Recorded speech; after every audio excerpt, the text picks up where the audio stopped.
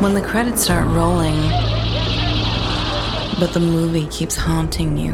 Before, after. Then it's time to tune in to Dismembering Horror. We'll talk about what worked and also what didn't. We'll dissect every aspect. Maybe some of we shouldn't. He turned out to be a completely unreliable asshole. Take it away, boys. Take you away, Ryan, to a distant land. Hi, Tim. Where we can duplicate your body. Right. To where? What is this country called? I don't think they ever even say. We're talking about Infinity Pool today, folks. It's a magical place. It's called Latoka. Yes, hello, folks. Thank you for being here. Welcome, as she said, to Dismembering Horror. We're very happy to have you here. Latoka. Yeah, that's what I thought. Made up place, I'm guessing. Very happy to have you here at Dismembering Horror. As she said, specifically, though, episode 198 of Dismembering Horror, where we are talking about the new Brandon Cronenberg joint, Infinity Pool, new release movie, which is always fun. And a new Cronenberg joint. I'll take it whether it's him or his old man. All right, Tim. Well, anything you've got before we jump into Infinity Pool here? Let's just in review what Brandon Cronenberg movies have we done? We only done one, right? Which I believe was his only film thus far, Possessor, unless I'm missing something. He did Antiviral. Oh, okay, right. Which I haven't seen actually. So I haven't seen that either. It's one of those ones where I keep going, oh, I should watch that, and then I don't. Yeah, I'd want to see his whole oeuvre at this point. Yeah, but we liked Possessor. Yeah, we did like Possessor, and I'm excited to see what you like about Infinity Pool. Yeah. Few quick things follow up. Today we're recording this. Just got to mention Puxtani Phil did see his shadow today, so we have 6 more weeks of winter. How thrilling. It's Groundhog Day, yep. But more apropos for our show, just fun follow-up things to some recent episodes we did. We recently did the World Fair movie. Forget We're all going to the World Fair. We're all going to the World Fair, and then we also recently did Skinamarink. Both are very about like today's digital communications, modes and stuff. Yeah. I just thought it was really fun. I saw on Twitter the filmmaker behind We're All Going to the World's Fair talk about their views of Skinamarink. Oh, really? And it's just fun to know what they thought about it. That's here. cool. So I wanted to read their kind of their opinion of it, Skinamarink. It's just fun and unique, the day and age we live in. And I think they're both films that any scrutiny and opinions on are kind of fun since they're obtuse films. But here we go. Jane said on their Twitter, 3rd viewing of Skinamarink this morning, and it just keeps growing for me as a deeply painful reflection on queer childhood. I've read some literalized attempts to explain the film's plot, i.e. they're in hell, Kevin is concussed and fever dreaming, etc. And to me, the film's relationship to narrative is too purposefully oblique to support any single literal interpretation, which is part of why it's so refreshing in the current horror landscape and part of why some viewers are pissed at it.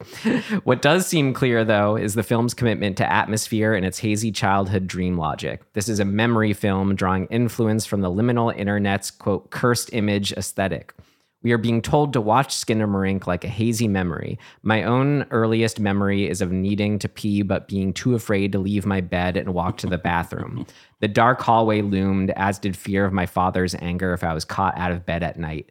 Skinamarink conjures the memory of this terror for me exactly. How it felt reflected through the grain of time. So perhaps instead of interpreting the film's horror literally, consider it as a reflection on queer childhood in a bad home. Consider each character, faces purposely distorted as loose subconscious apparitions. Kevin and Kaylee, both K names like the filmmaker, switching or respective interchangeably as the camera moves between first and third POVs. The arc of the film, a descent into defamiliarization / loss of identity, ceiling becoming floor, faces deformed and missing from family photos, TV distortion increasing throughout as if the filmmaker is warping the very memory of childhood to conjure a specter that is very familiar to me. I suspect other queer kids who grew up in a certain time and certain type of home. It's even there in the name Skinamarink, a wholesome kid's song that lingers in the memory years later like a bad dream. This is the film to me, a hauntological conjuring of the trauma of queer childhood dehumanization. What is your name? The specter asks at the end of the film. Is he speaking to Kevin, Kaylee, or to Kyle, to me, or to you? Cool. Fun we can get the thoughts of we're all going to the World's Fair filmmakers on Skinamarink. Yeah, I don't disagree. Yeah, and it's kind of fun, like saying straight up, there's no fixed read, but here's my read, which is just fun. Right. Yeah. Okay, great. All right, now for today, everyone. No, not Skinamarink. Infinity Pool, episode 198. I already said it. All right, so did it premiere this? Yeah, from 2023. Let's jump into it with our trailer, written and directed, as I said, by Brandon Cronenberg. Infinity Pool. I don't understand why we're doing this. We barely know these people. It's one day. Let's mix things up a bit. You're just happy you found your fan club. I've been waiting 6 years for your second book. Is it coming out soon? I'm working on it. What do you do for money then?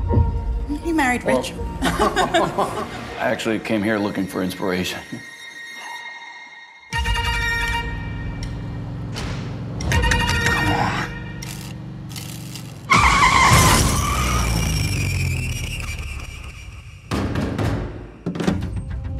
Mr. James Foster, you'll have to come with us.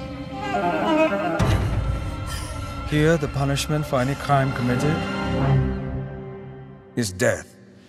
What did you say? But for a significant sum, we'll build a double to send in for your execution. Double.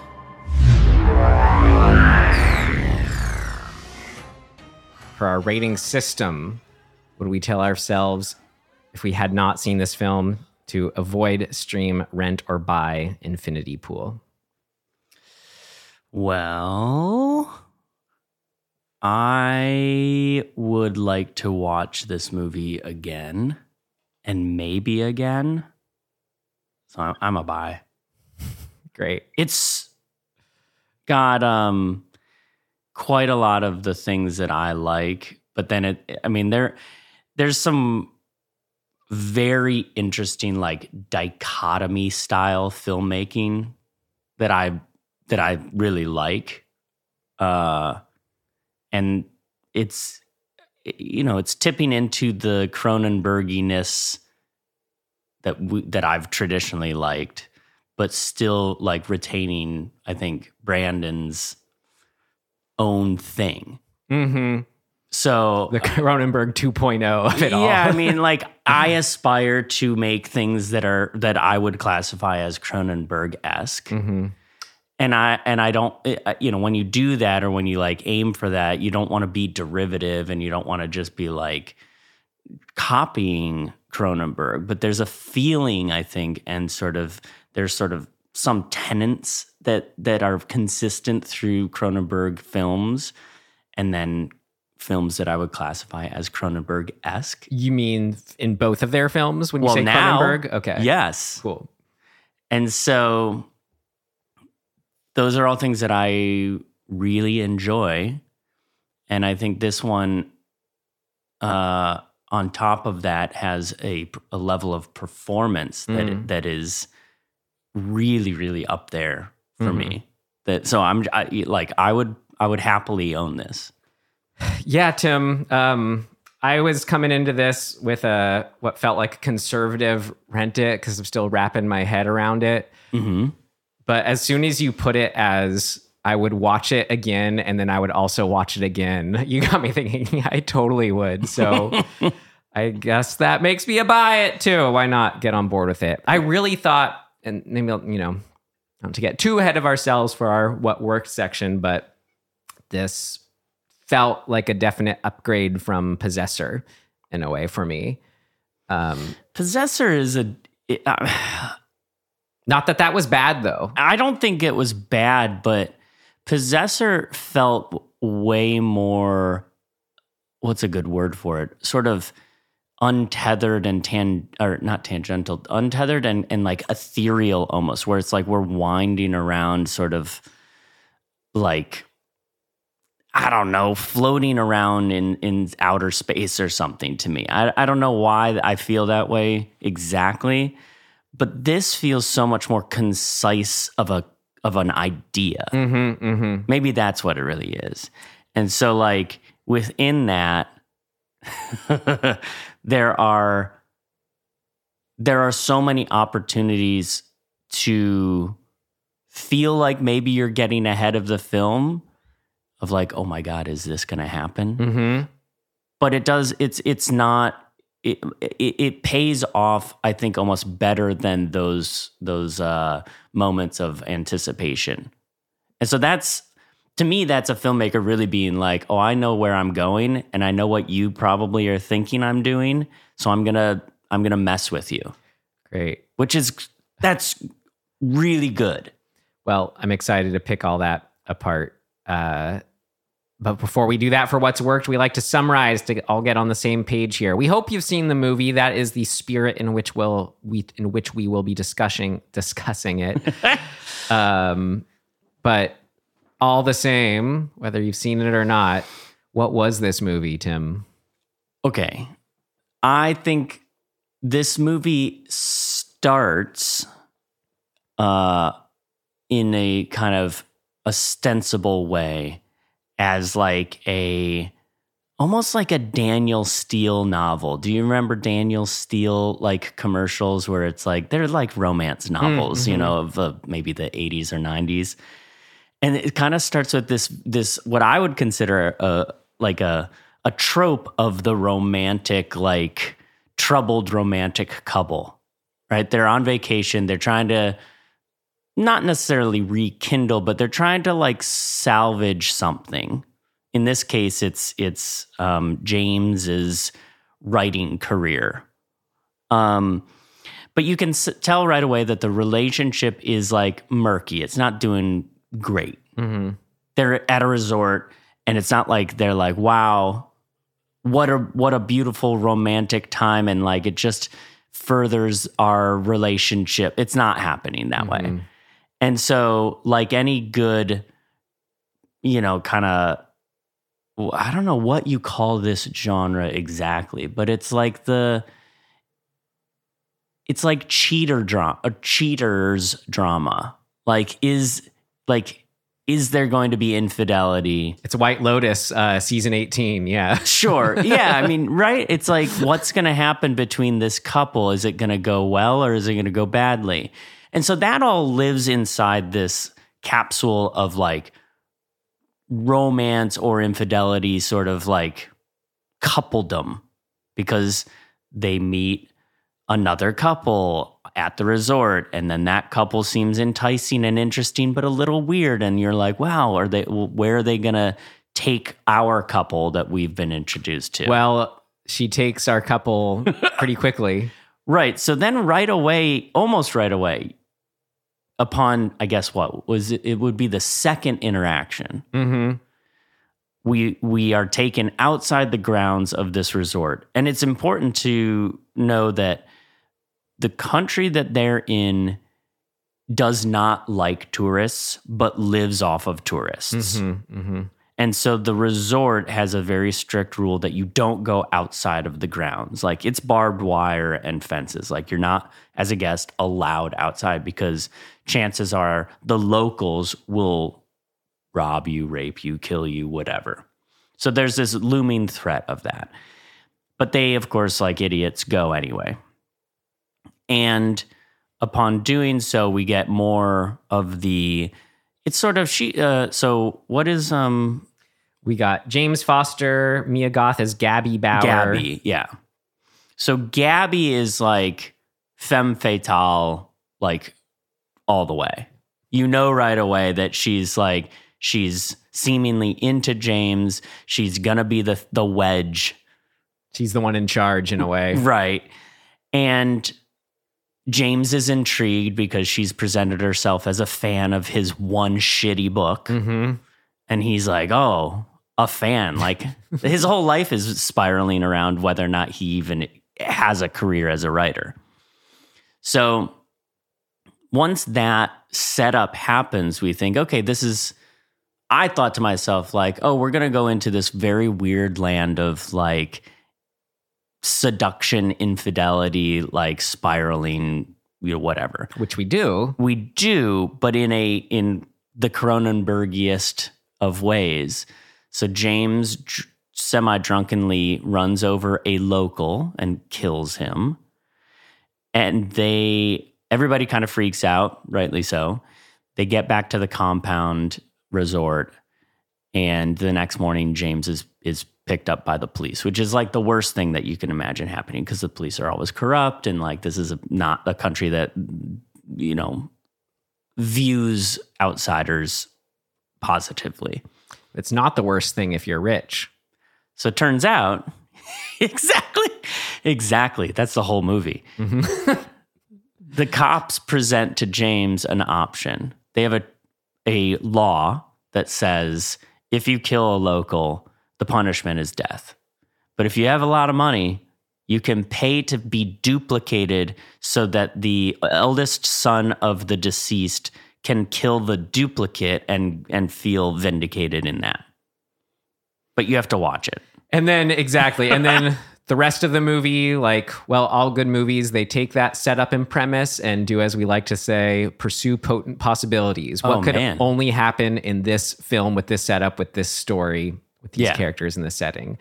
And we get just that, and it's all great. And it all, and so the rest of the movie is kind of this spiraling in that realm where you learn that Mia Goth and her husband and their like rich friends think this is all just like a fun game where because they have enough money that they can just go commit crimes. Feel zero threat. Yeah. Yeah. And they can just pay to be duplicated so that there's no consequence. Like, it's like, I have money, I could just do whatever I want.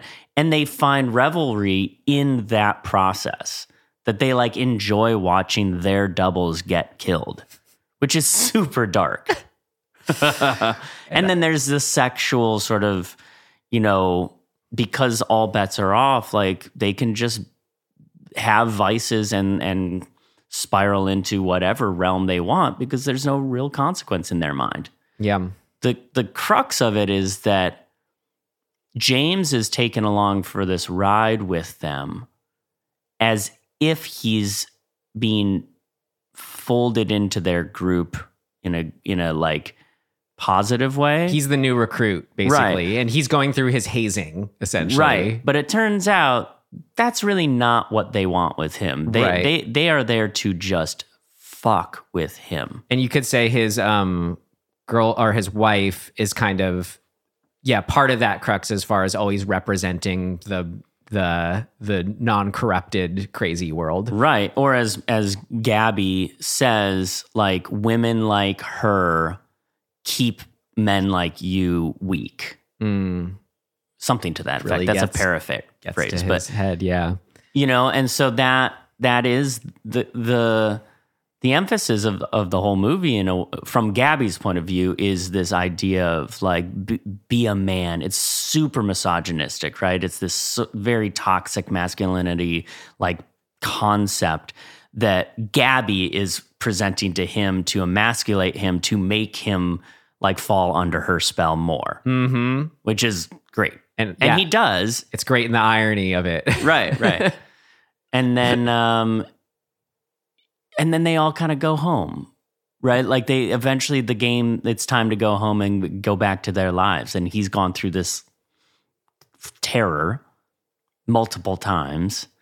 And I think the question is ultimately, is he changed or not, right? Like I think he is, but there's also the question of like, the double of the double of the double, at any point could he possibly be not the original? Right, which is another kind of ongoing philosophical thematic right. So there's crux through it. Huge theme of like self. This is all really what worked. So you ready to get into that's it? True, yeah. Okay, Yeah. let's do it. There's the summary. Here we go. What worked? What worked? What worked for you? What worked for you? What worked for you? What worked for you? It worked like a charm. What worked? What worked for you? Yeah, since we've been touching on it already, just these two huge overarching things that I love, and make me go, yeah, of course, I want to own this. The Hostel story, basically. Rich people going to exploit local community can just get away with literal murder because they're rich. And what's not even that they themselves are rich. In this case, that is sort of the whatever the word precept, but that the country is reliant on this industry, period. Yeah. Right? The country is so poor that the only thing that they have, they are bound by tourism. They can't exist without an influx. So you don't even necessarily have to be rich per se. You just have to be from somewhere else. Right. Because by default, everywhere else has more money than this country. True. But as far as what I was getting to, what I love so much, it's that the idea of, yeah, if you are super rich like these people presented, or the people in the Hostel movies pay to kill people for the thrill of it, it's that question of like going down the path of like, what is a bigger and bigger sort of thrill, as if that is the purpose in life. And then when it crosses the line into hurting other people, like that becomes an essential part of how one feels alive, I guess. Right, because of the consequence, like, node. Yes. Well, it's just the extremity of it all. Yeah. It's what you do after skydiving. It's this idea that there's some natural escalation being human if you're just left to be able to do anything, and when that takes a turn into evil because it's relying on harming others. I love those themes and ideas. And then that combines with another horror idea that I just love, so near and dear to me. You know, I mentioned the 78 Invasion of the Body Snatchers being one of my favorites, but this idea of we somehow aren't, you know, unique, that we aren't special because you can just make a double of us. And this is like an extension of those ideas in a way I'd never seen before. Invasion of the Body Snatchers, they're clear pod people. Here, they have your exact memories, emotions, whatever. So it just adds. So by combining that with the other kind of story, you know, I set up, it just brings it to this whole new level of like, what's the next thrill after Hostel? Of it's interesting because it's like a thrill based on sort of the spiritual idea of connection and disconnection with, you know, each other, one world, all that jazz. So it's like, yeah, what's the next step up from just killing a stranger and that adrenaline ride? It's like the disconnection from who should, even if you're the most selfish person, to be maybe the one person you do relate to, and that's yourself. You would think. Yeah. So it just adds this whole other layer of like, these people are so far gone and it's just so terrifying. I mean, God, those scenes, Tim, where it was, oh God, and it was just such a fun twist when you're watching it, when they're getting taken, we watch them getting taken away as if they're all going to get executed. We see them get executed. And then no, they're just the actual them, as far as we know, are sitting over in the stands cheering on their own deaths. I mean, God, it's so good. It's really well done, and there's just enough clues that we like because of the point of view that we're given. We're set up with the original time that James goes through this, right? And there's like these little clues. So the he's put in a white gown before he gets duplicated, right? And then after the duplication, when he and his wife are watching the execution, the white gown that the copy is put in has a little design around the collar. It's like a flower design. It's the only thing that's really different about the gowns. If you can miss that pretty easily. So when we come back and it's directed so that we assume that we're watching original copy or original James, not a copy, and all of them because they've been arrested again. And the only clue that is a copy is this little detail on all of their gowns, right? And so you can't. That's not even. It's a suggestion that they're a copy because we can't know exactly that signifies definitively that they're a copy. But once we get into the execution scene, I think for me at least, I was like, oh, okay. They're probably a copy for that singular reason we're being given this clue, and then it turns out to be true. But I love the subtlety of that kind of thing, right? That there's like a little flourish, a little decoration, just enough for us to be like, is this the copy or is this the original them? I guess that worked on me in a subliminal sense because I don't really notice those details, but I was caught up as if it was them.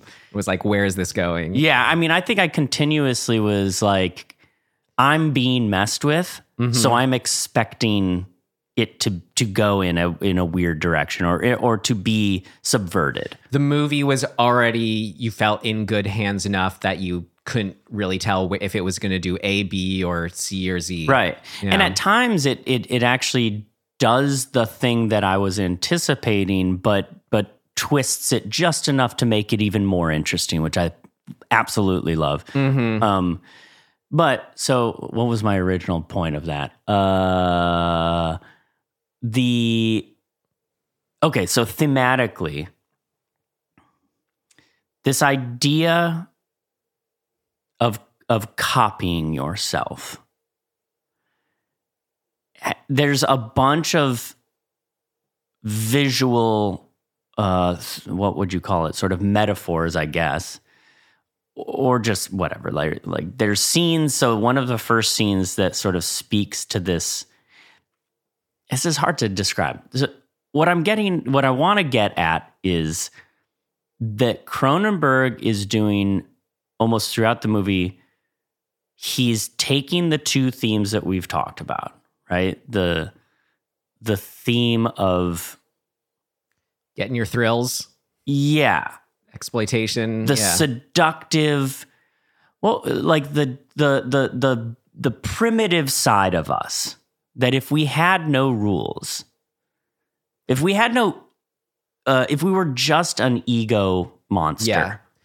Which it's fun to put in the context. I always think of like the Beatles talking about becoming the most famous band in the world. And they kind of went on the trip. It's like, we literally have it all. And that's when they started being like, okay, looking for something else, kind of being like, this ain't all it. So it's like, what happens if you keep going down that level with access to everything? But we get these really cool setups. So there's that theme, and then there's the duplication theme, right? And both are constantly kind of being intertwined early on. So for example, when they go on their first picnic, they go outside the grounds, they're on the picnic, they're getting drunk. Gabby's husband keeps like trying to force food on them and saying like things like, I'm plumping you up. Like there's this very fable, like fairy tale sort of undertone to all of this, which is, their morality plays in and of themselves, right? The whole point of a fable is to like teach a lesson.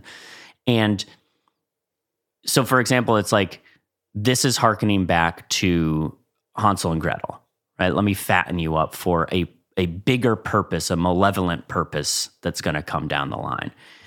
There's these little clues like that. And then there's, in that same scene when James goes off to have a pee, he's emptying, in quotations, he's emptying himself out, right?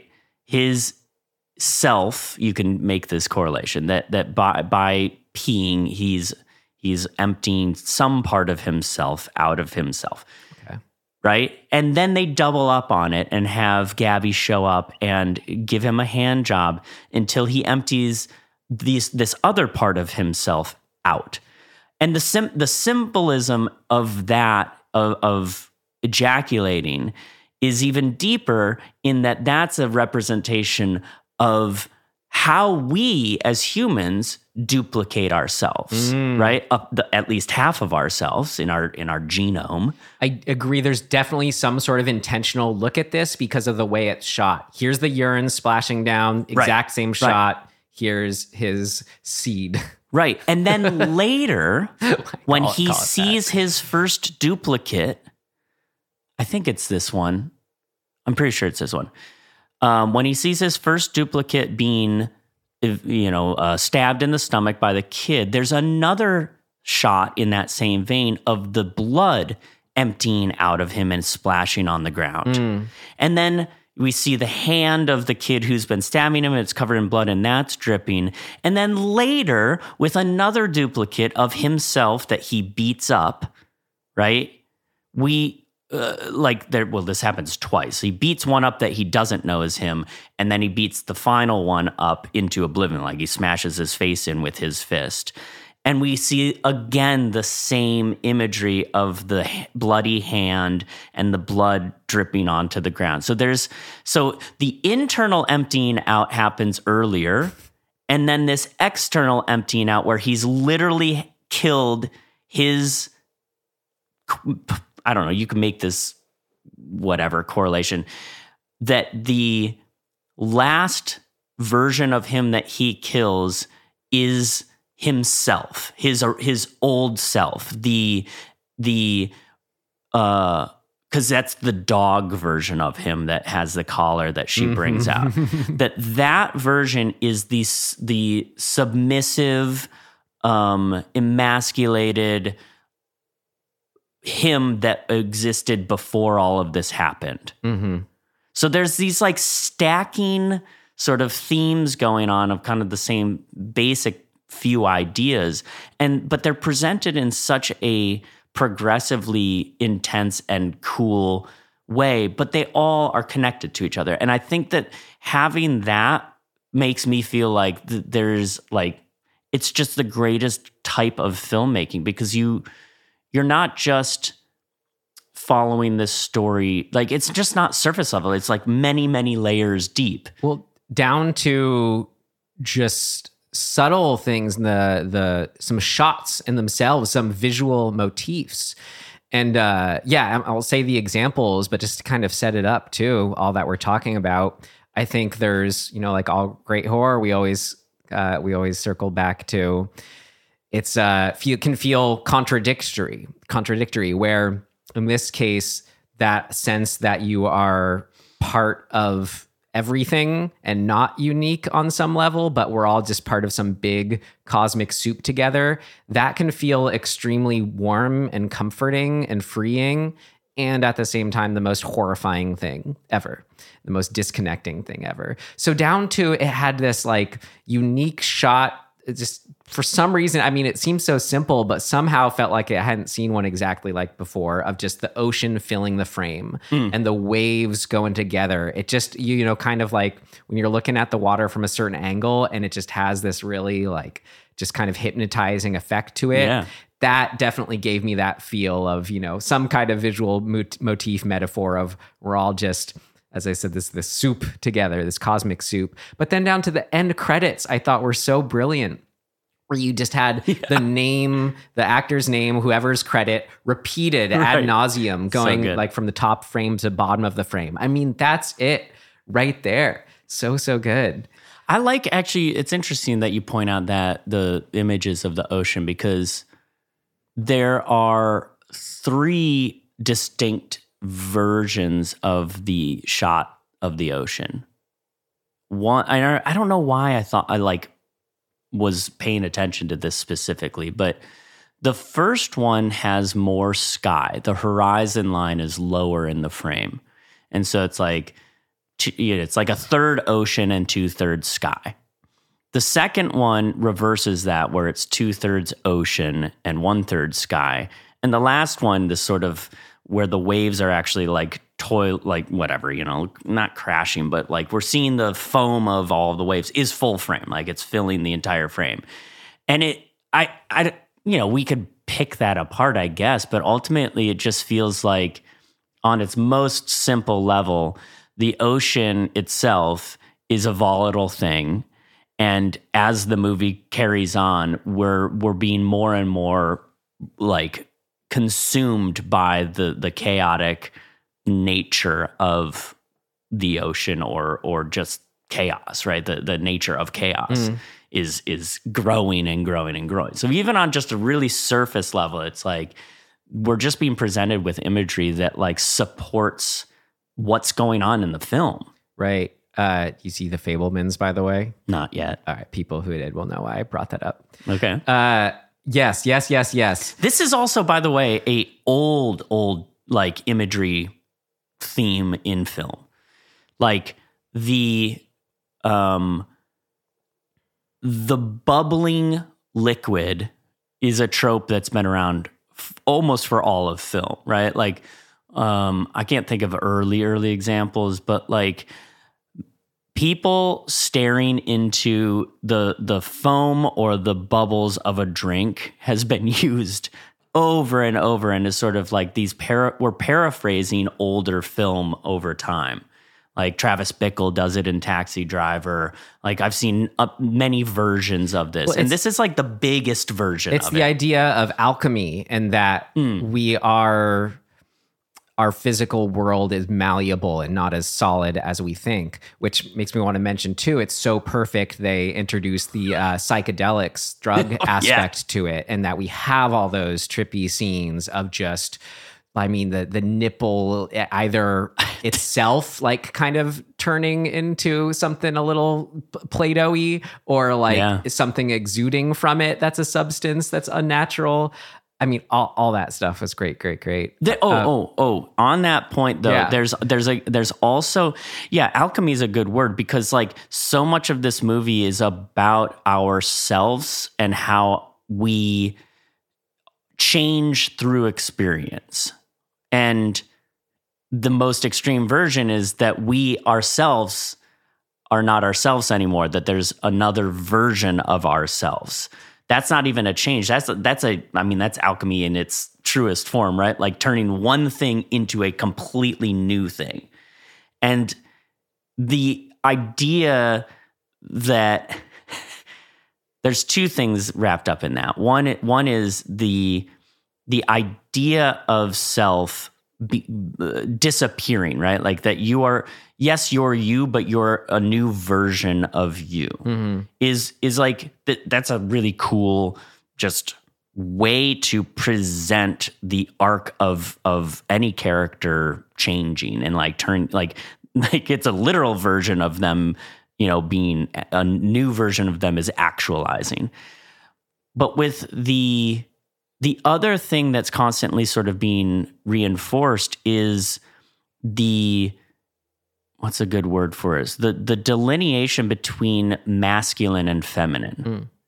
So like Gabby's character, or dominating and submissive. Yes, which is a theme that was in Possessor too, I think.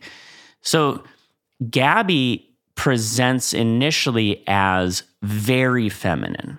Right? Like, and it's all an act that we learn. So like, it's already false. Or they're just all sorts of sides to her. True, but that it's specifically that it's a presentation at first. They're being seduced in a way. And we learn later that she isn't like that, that she's much more than that she exudes at the end some very traditionally masculine behavior and like presentation too. And she's in charge. She's the person with the gun. She's the person telling him what to do. Like she's emasculating him anyway, right? Like all those things. I mean, that first act of whacking him off it's just everything. It's such, it's representative of all that. Right. And so what I'm getting at is like specifically with the nipple, the nipple growing to a sort of like a shaft is sort of this very cool. Maybe I'm reading a lot into this, but my takeaway is that you have the feminine nipple growing into a phallic thing that is both masculine and feminine, right? Like they have similar things going on with them, and they are the same thing in that moment, but those are two sort of visual sides of the same coin. Right. That's the kind of thing where I agree that meaning is there, but that it may not be intentional. Like that's where it came from, you know, but it's a read on it. I mean, that's the type of thing that I want to be like to Cronenberg, like the nipple's also a penis, right? Right? He'll say, sure, Tim. Right. Yes. But all those things, I think, like, even if it isn't intentional, they all are there all the time. The binary masculine, feminine sort of back and forth is constantly there. And those masks they put on are kind of androgynous. Right, exactly. And also I was like, oh my God, are those actual faces of duplicates that got killed? Yeah. Right. So there's just like, there's a layering and a cohesion within the design of all these things to the story, which I think is just amazing. I thought it was interesting earlier. You said what you say about seeking experience and like that makes us grow, right?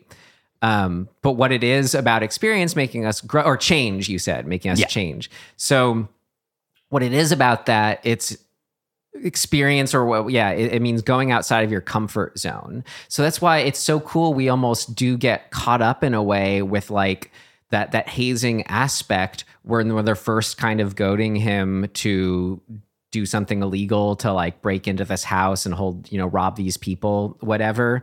It's like, it's great seeing him be forced to make that decision because we can almost relate to that instinct of like, I'm with these people, they're having fun and seem like in a way that I want to be too. And well, they're making him feel like he belongs, right? Which something he clearly has not been feeling. Right. I wanted to get to, so like we brought up earlier, the that it's Cronenbergian, whether that's father or son is out the window at this point. Maybe we can try to separate them, but I like to check in for our context here, what that kind of means and is. Yeah. For me, it's like the matter-of-fact way a specific world is presented that's sort of just a skew of our world. So you think like in David Cronenberg's films, like the way this sort of organization or scientific or psychological sort of method might be sort of first presented often in like some kind of lecture scene or something like that. And then for this, it's the sort of that it feels like it's a fake country with a fake like language, like how it's written looks more like something out of I assume it's not real.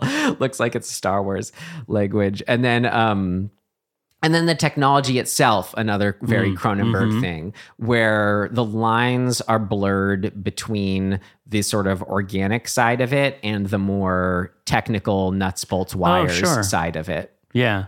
I would add the thing that I personally get from Cronenberg the most consistently is through character. And specifically that the inner self, I feel like almost every single one of his films, except from the ones maybe I haven't seen, but like there's only 4 that I haven't seen of his. I hope I can get you to like The Brood. I want you to see that again. I mean, I like it. It's just, it's of its time, I guess. I don't know. It's cool.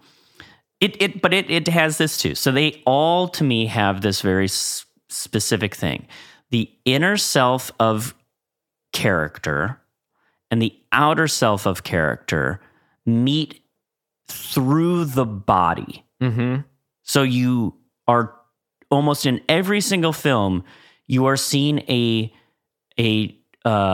transition of self through the physical body. By also going outside of their comfort zone in the internal sense, that's because of what they're doing in the external sense that's unique to the rules of this situation. Yeah, and exactly. The world's modality dictates, or the mechanics of the thing itself. In this case, the cloning machine. Right. So, take The Fly for example. Right. You have his inner self and his eventual outer self. Like, he has to transition through his desire for success with this particular thing through his own science and technology, which is a very common theme in Cronenberg stuff, and be changed into this thing, this new thing, through the change in his physical self, body. Like, I guess that's what I'm getting at, right? Like, everybody goes through like a metamorphosis of body in like all of these films. So that's in David's films. Brandon, I feel like, is doing something different where he is speaking more about inner self in terms of the mind, and like is tapping into body things, but it's more, I don't know, I would say it's almost more the body. Well, I guess in this one it seems disconnected, right? Like in Possessor,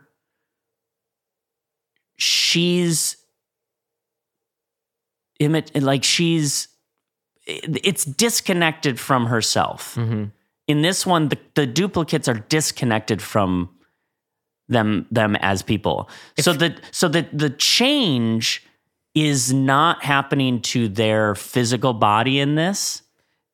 Yeah, it feels like Brandon has added an extra dimension on it all. It's almost like a philosophy. Right. Well, I kind of like we were talking about, in these, I kept using the term cosmic soup way. David Cronenberg's films are, very much on that immediate body thing. And then it's how it's affecting their sort of character and their trajectory and whatever. Brandon Cronenberg, it's like he's, I don't want to say taking it up a level, but adding this other dimension to it by acknowledging our inner world is part of that cosmic soup too. The kind of like all reality is the same on some baseline level. What's mental, I guess I would say that it's more directly psychologically based in Brandon's stuff. Although it's bordering on stepping out of the psychology and into the literal, like nature of duality, of self.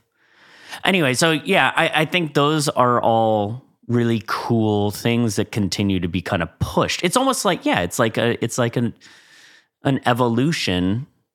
I wonder actually if how influenced Brandon's goals are in these stories to point at how he's evolving from his dad's like films. I'd say he's getting good enough that he's probably not conscious of that. I don't think you can be too conscious of those things. Maybe, but I think I think it's absolutely fascinating that there is such a direct line between him and his dad, and it's just kind of this really interesting, unique example of like a parent kid connection and what is passed on in a very, appropriately Cronenberg way. Well, it's like, how can you not be influenced by your parentage, right? Like, you're influenced one way or the other, positive or negative, right? Like, your parentage has an effect on you. Right. But you could, you could argue with those same reasons he would be completely different in what he's interested in. But that again also would be an effect, right? Like, so you're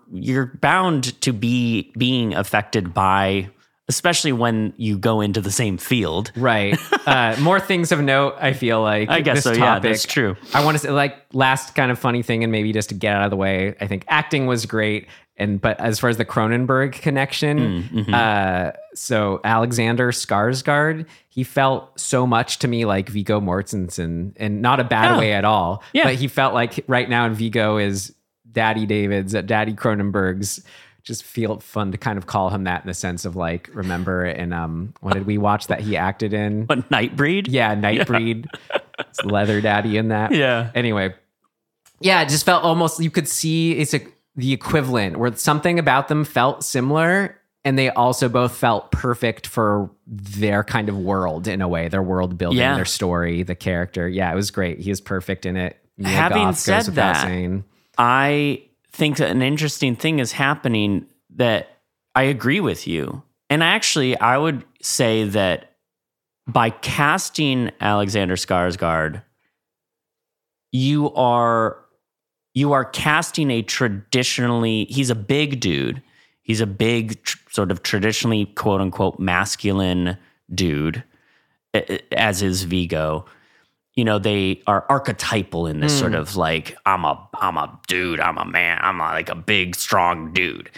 And kind of average in a way too. Yeah, they're not, exactly. Like, like they're regular, like, kind of like, in a way. Like Skarsgård, I feel like, had he not become an actor, would be a very tall, lanky, skinny, average guy. But because he became an actor and because he started to lean into this particular, archetype, he got big. Like, there's a big difference between him and like True Blood, and then like 4 years later doing Tarzan and being like just a beefy dude all of a sudden, right? He was not that originally. And then you move even forward into time into like The Northman, where he's like warrior king, bro. So that you're saying that by that casting, it kind of makes those ideas all that much more apparent when he's put into submissive dog mode. Exactly. So we're seeing what we considered, like what society considers this like traditionally big, strong, masculine guy, not be that character at all. Right? Like if you read this on the page, I feel like you would be inclined at first to cast somebody who is physically matching the attributes of what Gabby is telling him. Like, he's a writer. He should be diminutive. He should be weak. He should be small. Like, he should like not be muscular by the context of the writing of the character. This stereotype of like a talented writer being someone who doesn't look like him. Yeah, Woody Allen or something, right? Like you would be like, he's neurotic. He doesn't believe in himself. Like, he's got all these sort of like traditional qualities that we've seen depicted often as this sort of dorky, nerdy weakling.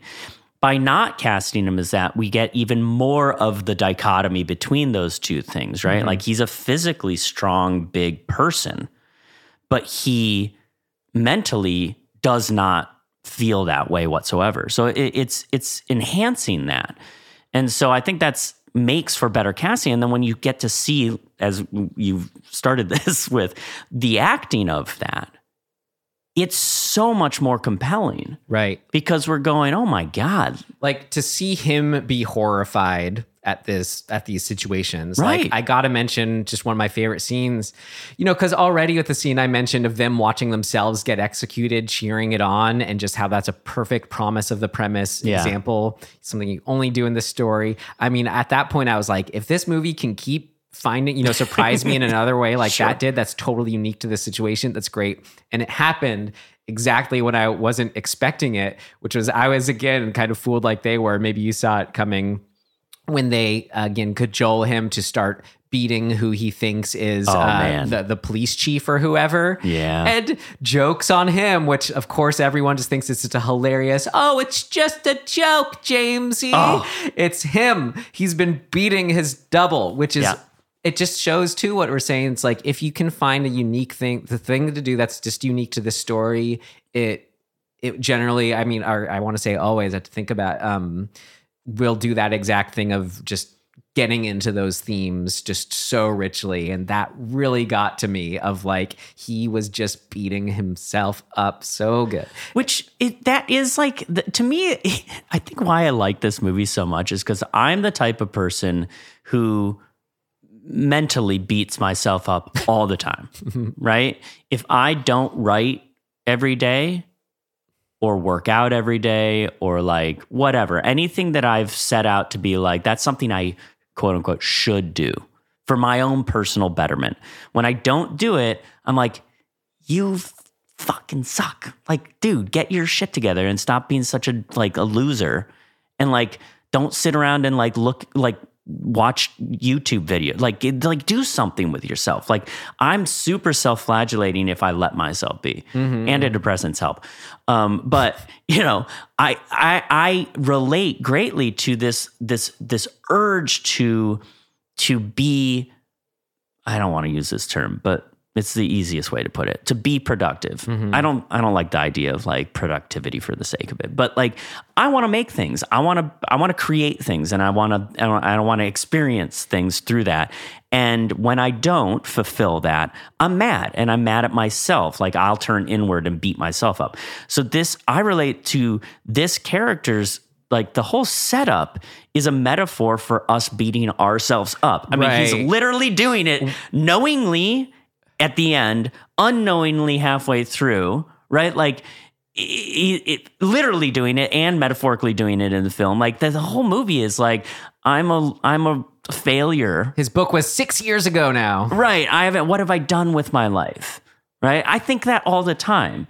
And then like all our friends be like, you know, you've like produced a lot of stuff. Like, what are you talking about? I'm like, yeah, but none of it like feels like enough.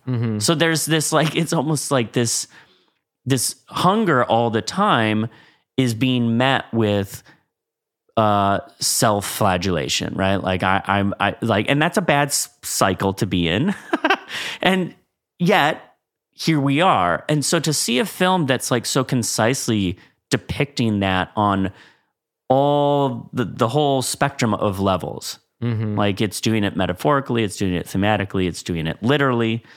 It's, you know, it having all of that and watching this character go through all of that in the face of utter unhinged, insane people with the themes of society as well. I'm like, all of this is what I want in a movie. Right. It's really so like extra horrifying. I mean, we kind of already said about them hurting their doubles, and that just how these people, they're not just treating these doubles as if they just don't care about them, but as if they are not human at all. Right. Like, because like as if they, which is a metaphor for what we do to ourselves, right? Like why in our brains will we spend any time whatsoever being like, you piece of shit, right, to ourselves? Yeah, it's so inhumane. Like, why would we do that? It brings up that idea for me, the inverse of that, the idea of kind of like inner child work. Yeah. You know, of just like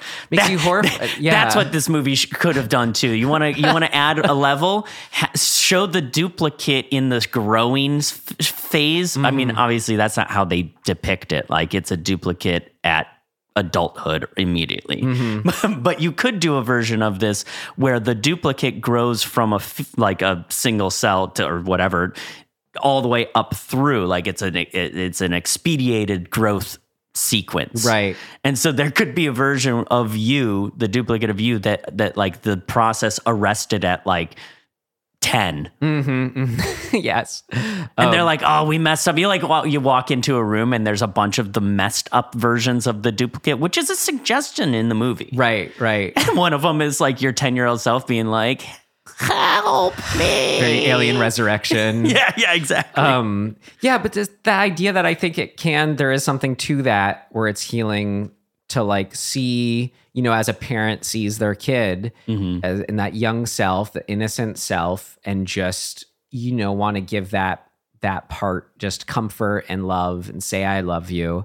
And just to, this is just so beyond that. Which his wife tries to do, right? Like she makes that suggestion. Which, but when you see someone who is begging for their life, like in the case of their doubles in pain, that you could say is an immediate into viewing someone as their child self when someone 100%. Is that emotional. So just is that much more just sort of tragic and terrifying the way that they're again just treating them as literal non-humans when they have their exact experience too, because then it just gets in that whole head trip thing of that could be the them that we were with up to this point, which we've mentioned, but just to mention it again is just an ongoing thing that makes it so good. I feel like I want to mention specific moments, see if that spurs anything else.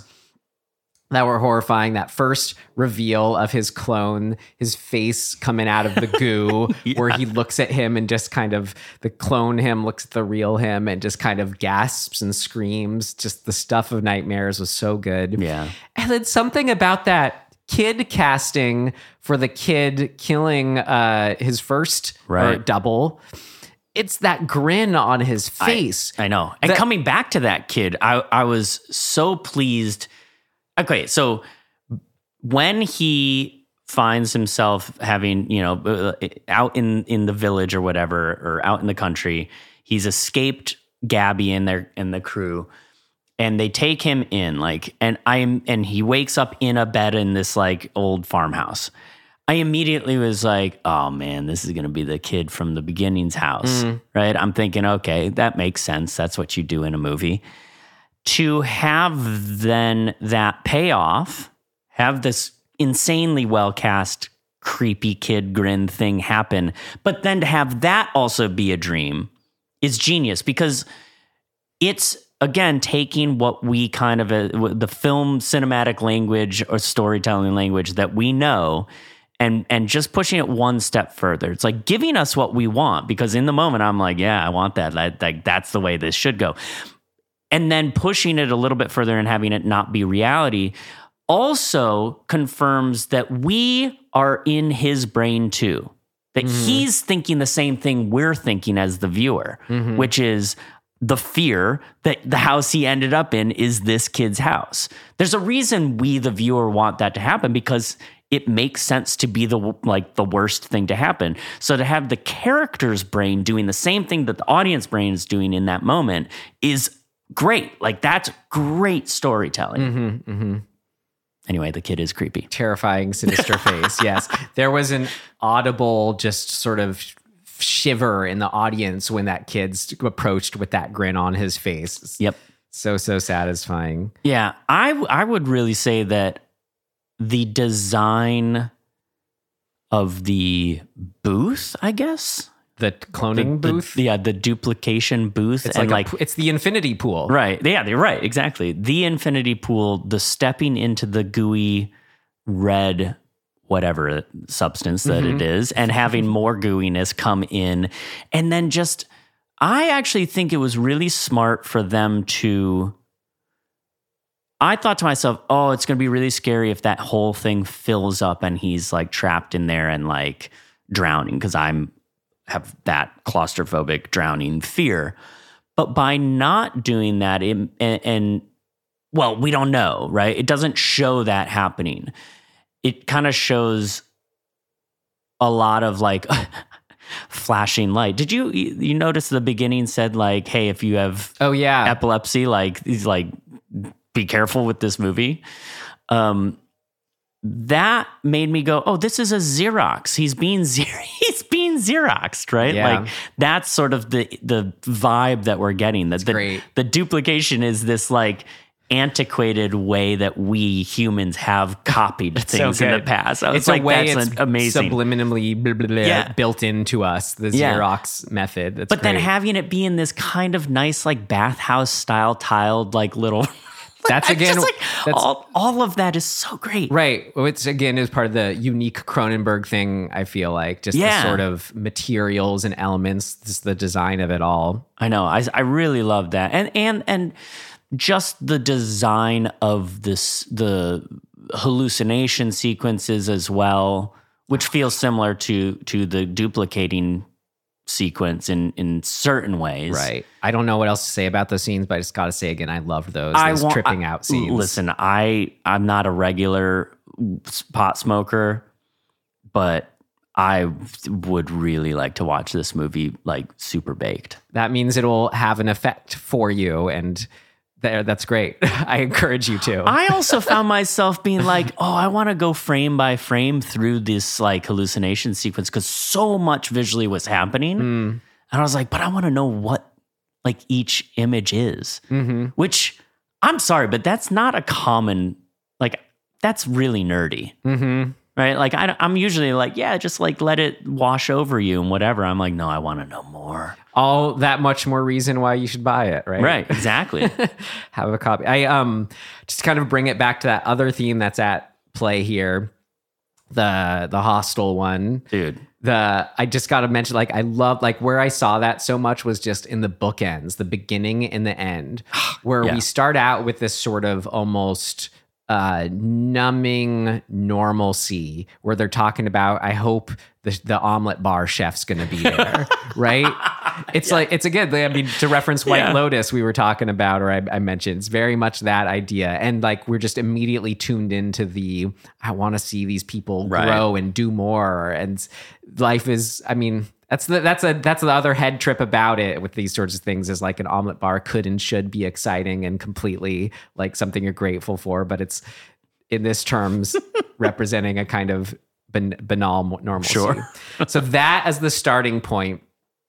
And then the escalation from there, of course, but then just so good, just how it hit it all home with the ending, where after we have them like, what do you call it? Running his bus off the road, holding him at gunpoint. I mean, all this stuff that they've put him through. Like, look at what they put him through in this movie, right? And then to have it all come back with when they're on their like bus ride home or whatever to back to the airport, and just kind of like, oh, so what are you gonna do when you get back? Well, I was probably gonna rearrange the furniture. Oh, she's always doing that. Ha ha ha ha ha. It's just like, it's so good, and it was just so on point with just this idea that like, I don't know, that everyone is that on some level. What's that line we're allowed to, you know, push, and that these super rich people are just like, how they've separated those selves in some kind of way. It's like, we've gotten our yearly fix, we've gotten off, now we're back, and then see you guys next year. Bye. Yep. Yeah. I that image of from the bus, I know it's like, this is how you shoot that shot regardless, because you want everybody in shot. But all I could think about is the shot in the end of The Graduate. I knew you were going to say that. Right? I can picture it immediately. Yeah. Right. And I'm like, so regardless of intention, the visual language of cinema that we just now know because we've like, it's a thing. Having that it was so pleasing to me too. Maybe the shot in and of itself originally and always has been just a pleasing thing. But if you want to relate it to The Graduate, which you do, which I do, because I love that movie too, having that exact same shot with just him, right? In The Graduate, it's them as a couple post her leaving her own wedding. Having him just sit there and have, like, in a way, it's like having the family drama over. Like that in The Graduate, that's sort of what they've escaped, right? They've escaped the family drama and in its own way, the banality of what your family wants of you. Right, but spoilers, and the point of that is that a new banality sets in, or does it? Correct. There's this question mark on that shot. It's a mixed ending. That's the most famous example of a mixed kind of ending. Right.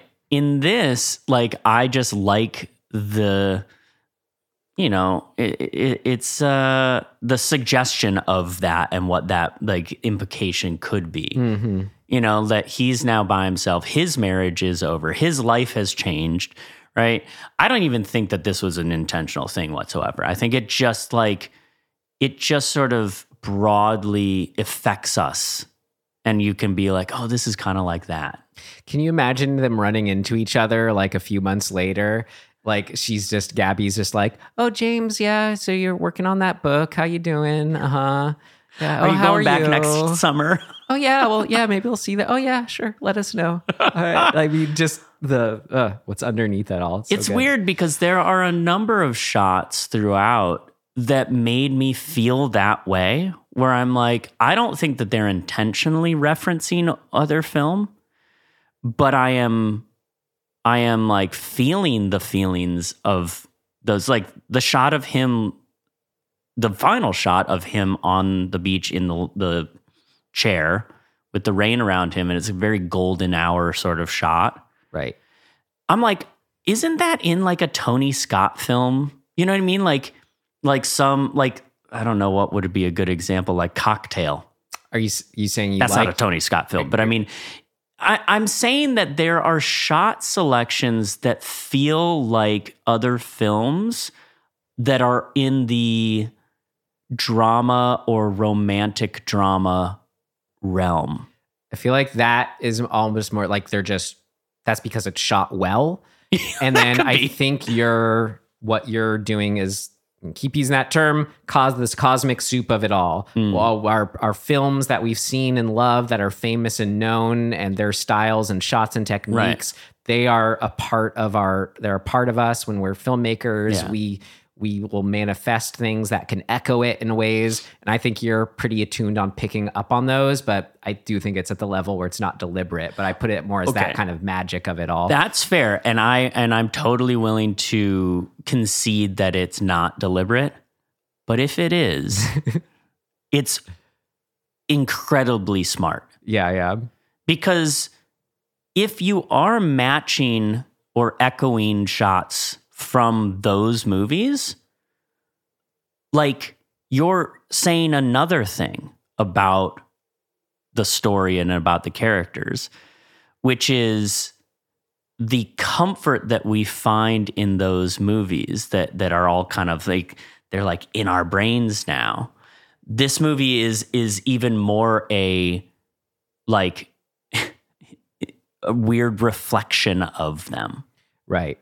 And so if it's intentional, I think that's really, really cool. I think sunset on a beach will make us think Tony Scott, but I mean, it's generic enough that it's generic, but I'm like, dude, the feel is really there. Like, the coloring of that shot is unlike most other shots in the film.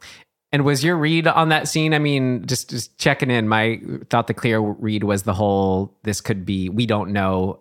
It was messing with the idea of what's the double or not. Is this really him or not? Because it just sort of suggests maybe that there's one of him or a version of him still back there. Maybe. Yeah, that would be cool. I mean, that's why. What else would the read on the scene be? It could kind of be like he sent one of his doubles back to live his boring life, and now he just wants to exist on a beach. No, I like that. I guess my read on it was more esoteric. I guess that he cannot return. So when he pulverized his dog self, the likelihood that dog self was his original self, and symbolically and literally he destroyed his original self. The what would you call that? The him prime, not a copy, was the dog. And he's a copy. This version of him is a copy who pulverized and literally and figuratively destroyed his prime self, because he's now forever changed. This is all thematic. But I think you could take it as that read, and that he now cannot return to his former life, because that's his former self. And how does that shot mean all that for you? In that he's now in purgatory because he can't leave that place. And to sit at the resort after the resort is closed in the rainy season is to move into the space that the resort represents on the opposite side of it. Right. Like you can't live in fantasy, or like you can't be on vacation forever. It's going to start to rain. Correct. But he can't go back to reality because he doesn't exist anymore. That version of him doesn't exist. Yet we see his buddies try to do just that, as if it is all normal, talking about their rearranging furniture. Yeah, but they may either be their original selves, or they've just come to terms with the fact that they're a copy and they don't give a shit. Which is even more like depressing, because they truly don't care about any of this. Or what is really horrifying is that they would be acting exactly the same. That's the double doesn't know it's the double because they have their exact same memories up to that point imprinted in them. Yeah.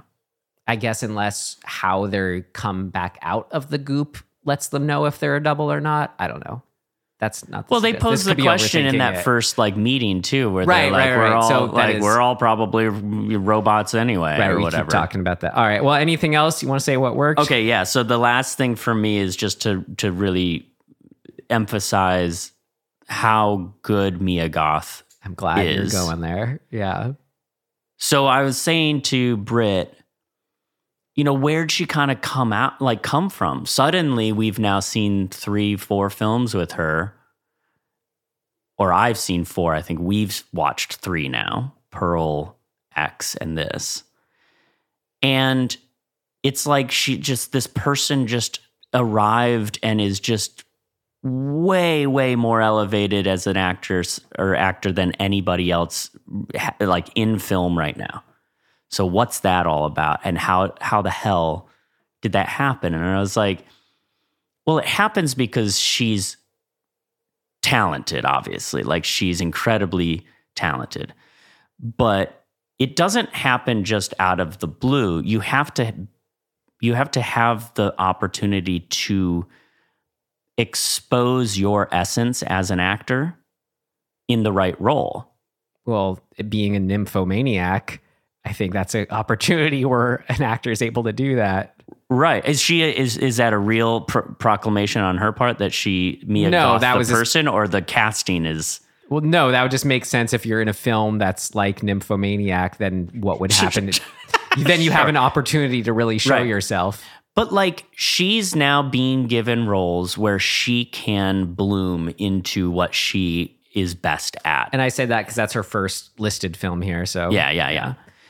And like, I'm sorry, but she's doing things on a subtle level that are like, I don't know that maybe you give credit to the director in her performance to some degree, but like that's her. She's very much, when she talks about acting, says, I mean, this may be things of note, but she talks about it's all just very much a body thing for her. Like when asked about, not her monologue in Pearl, but her freak out that kind of went viral of I'm a star, but I'm a star. Someone asked her like, ooh, just kind of a generic, not really a question of like that just sounded or came across as like, yeah, that was great. So how do you do that? It sort of felt like the question. And she was like, saw that interview, right? Yeah. But she was credit to her, very she was great, very classy. And yeah, explains she just kind of, only prepares, you only do so much to prepare, but it's all very much just she lets her body do the everything, the talking. Yeah. So all you hear, good acting. And I got to shout her out then too. I mean, Cure for Wellness, I'd love to dismember. I haven't seen that since it came out. I haven't watched that. The Gore Verbinski movie she's in. It was really cool. I'd love to see where that is 5-6 years later now. Emma, I've seen her in. She's great in that. Oh yeah, High Life and Suspiria came out the same year. Oh God, that's right. She's in Suspiria. Yeah. I think what it is that she's been, as a career, she's been given enough tether to be good. Mm-hmm. And then when she did X, they let all of the tether out. Actually, more like when they did Pearl. Yeah. They let all the tether out. Which was co-written by her. Right, exactly. So it's like, it's a nice case of an actor being able to be like, if you want the most out of me, let me do my thing. Mm-hmm. And then doing it, and everybody goes, oh my God. Where is this person been? Like, well, they've been there the whole time, but they're just like, it's landing because of her contribution. Anyway, that's all to say. I'm just kind of saying she's amazing. Yep. In this, like, I'm like, she's so unhinged. I know people like this in real life. I dated a person like that. I want to say lucky you. Not cool. Okay. like her character in this movie, like unhinged at times, and then like flipping on a dime. Like the next second, it's like, oh yeah, but everything's great. Like it's so scary to be around that thing and to have an actor be able to like do that concisely is amazing. And she's also just so gorgeous, though. She is. I remember thinking to myself, like, man, this person's features are not like real because they're so perfect. I feel like she's a drawing. Like an artist went like, okay, here's how you do like cute, perfect lips. Here's how you do nose. You know what I mean? Like, I saw her non-eyebrows is a little strange, but then it like, oh, it looks great. and then eventually you're like, that's perfect for her. Right. There's women on TikTok talk with the same eyebrows talking about how she like made them feel comfortable with their eyebrows. Oh, that's nice. She's great. Yeah. She is. Anyway, great. she's incredible. And I hope that, well, I mean, we'll see Maxine. I bet Maxine is just going to be. It's not get our expectations too high, but my excitement is through the roof. Expectations. Yes. Anyway, yes. All praise, all hail, Goth. That's right. Let's see if there's anything that did not work for us. Oh, okay. All right, here we go. What did not work? It's not ready yet. Seems to work okay. No, something important's missing. What did not work? We got this section here, Tim.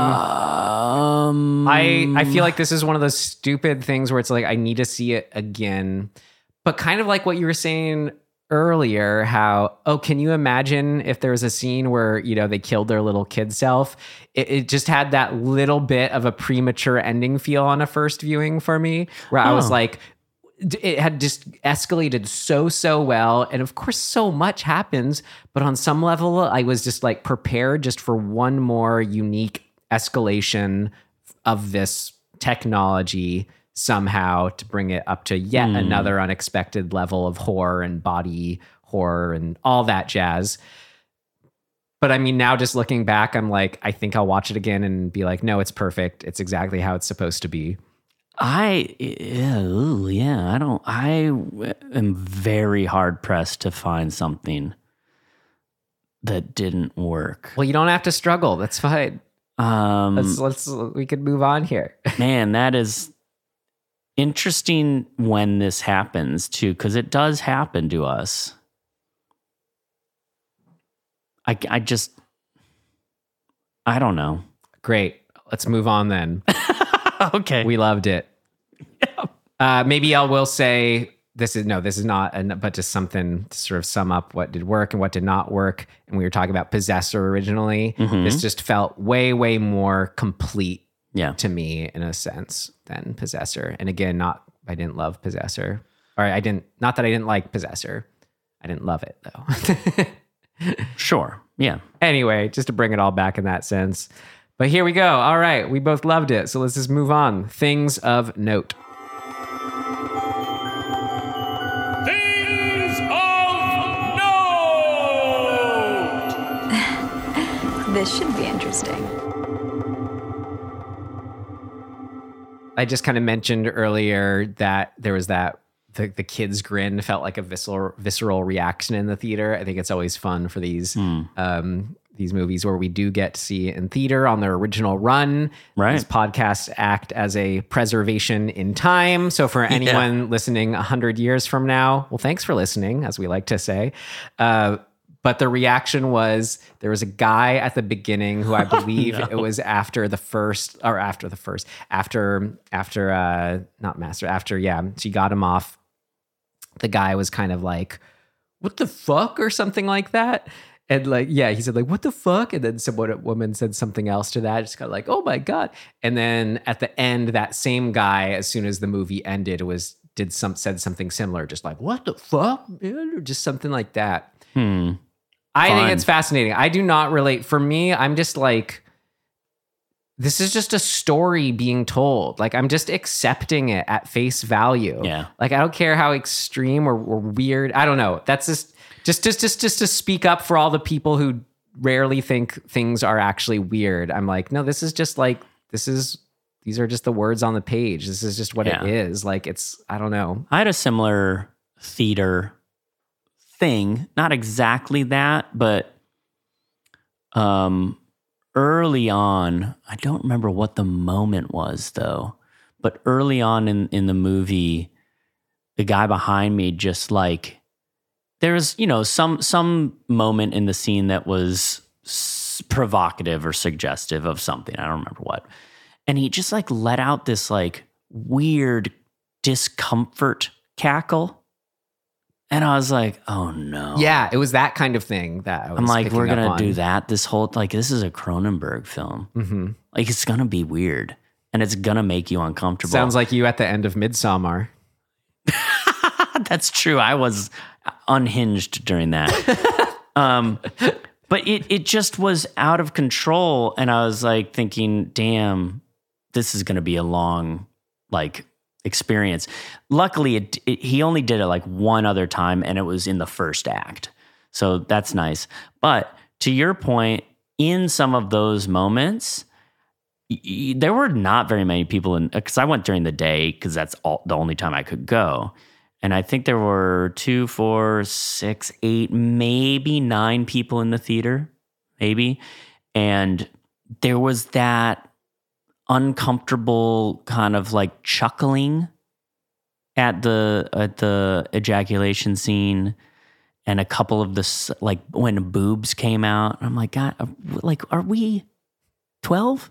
Mm-hmm. Come on, yeah, get it together. Yeah, it's not that big a deal. And I wonder, I don't know. I'm like Mia Goth plus Cronenberg. Like these are where my expectations are at. I don't know. Right. And granted, I'm fine with people not knowing what they're stepping into to a degree. Like Skinamarink, 11 people leaving. I'm like, what were you expecting? Like, come on. Like, the trailer was not so like misleading. God, I love like, give me a break. Right, I love how divisive that was. Yeah. It's so exciting. I mean, you know what was really annoying in the theater is that somebody wore track pants, like the nylon track pants. People still wear those? I guess so. Wait, in this movie? Yes. Okay.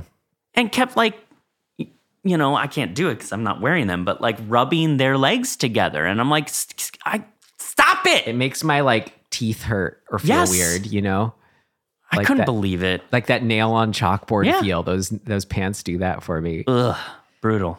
Well, okay. We've swayed. Anything else for things of note? Not that I can think of off the top of my head here. Well, then this has I just loved it. Yeah, I just loved it. This has been a great discussion. Thank you, Tim. We can wind down. No, thank you, Ryan. We can wind down away from the infinity pool. We can step out of the infinity pool and just... What, Tim? I thought of something that I remember before we started recording that I wanted to say. I want to give as much credit as possible to the effects designers, because I don't know how often we say this, but those sequences, the hallucination sequences, from a construction point of view, an art direction point of view, yes, totally, but the construction of that is a crazy thing to do. And like, I get it. That's like, I get why you have a disclaimer at the beginning saying like, there's like flashing lights or whatever, but like, it's so beautifully constructed and like, it's effective and it's working. So like, I wish I actually knew the name of like whoever worked on that, but they often, I feel like, are not recognized enough for that kind of stuff, because it's not like Cronenberg sat in an editing bay like splicing that together. Right. Like a crew of effects people did that. Right. How great these practical effects were, you're just kind of saying. All around, yeah. The visual, practical, and hallucinatory sequences are amazing. So credit to them. Great. All right. Well, I left one foot in the infinity pool. All right. Can I take it out now? Yes, you can. All right. Or I leave in the goo. Gonna wind down with some recommendations. I had mentioned before Hal Ashby movie, and I said, kind of alluded to why I was watching his films, but did not totally reveal why. I just finished reading the book Easy Riders, Raging Bulls, How the Sex, Drugs, and Rock and Roll Generation Saved Hollywood by Peter Biskind. Something that had been on my list since, film school days, forever. But finally read it. I loved as much as I could hope I would. How about you? Let's see. Why don't I do Fire of Love? Fire of Love. I'm pretty sure. Is that the new documentary about the volcano couple? Yeah. Yeah. And it's really great. So it's directed by Sarah Dosa.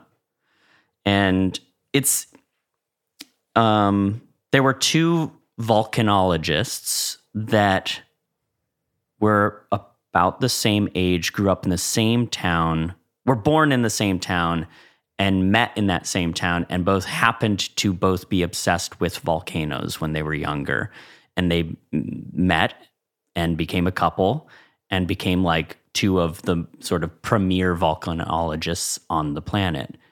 And it's a really incredible story just of like the time frame that science was being studied.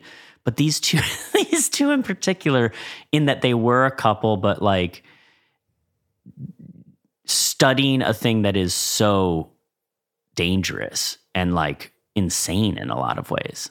Like people go up to active volcanoes, like you're probably gonna get killed. But I don't know, there's a quality to the documentary that I found really beautiful and pleasing and touching, and I also just find like geology and volcano stuff really interesting too. So I'm like, oh, cool. Now, like let's learn some stuff. So all in all, it's a really great documentary. Great. Yeah, no, something that caught my eye. Get into it. Great. Well, if you made it this far, thanks for making it this far. You can find us wherever you found us. We got dismemberinghorror.com. You can find our email, any social media things we do. We'll be back in 2 weeks' time with a 2022 film we watched on Shudder called Speak No Evil. I think that's it. So in closing, whether you're the original or the double, thanks for listening. Oh, and we'll see you next time, and you next time. Goodbye. Ah!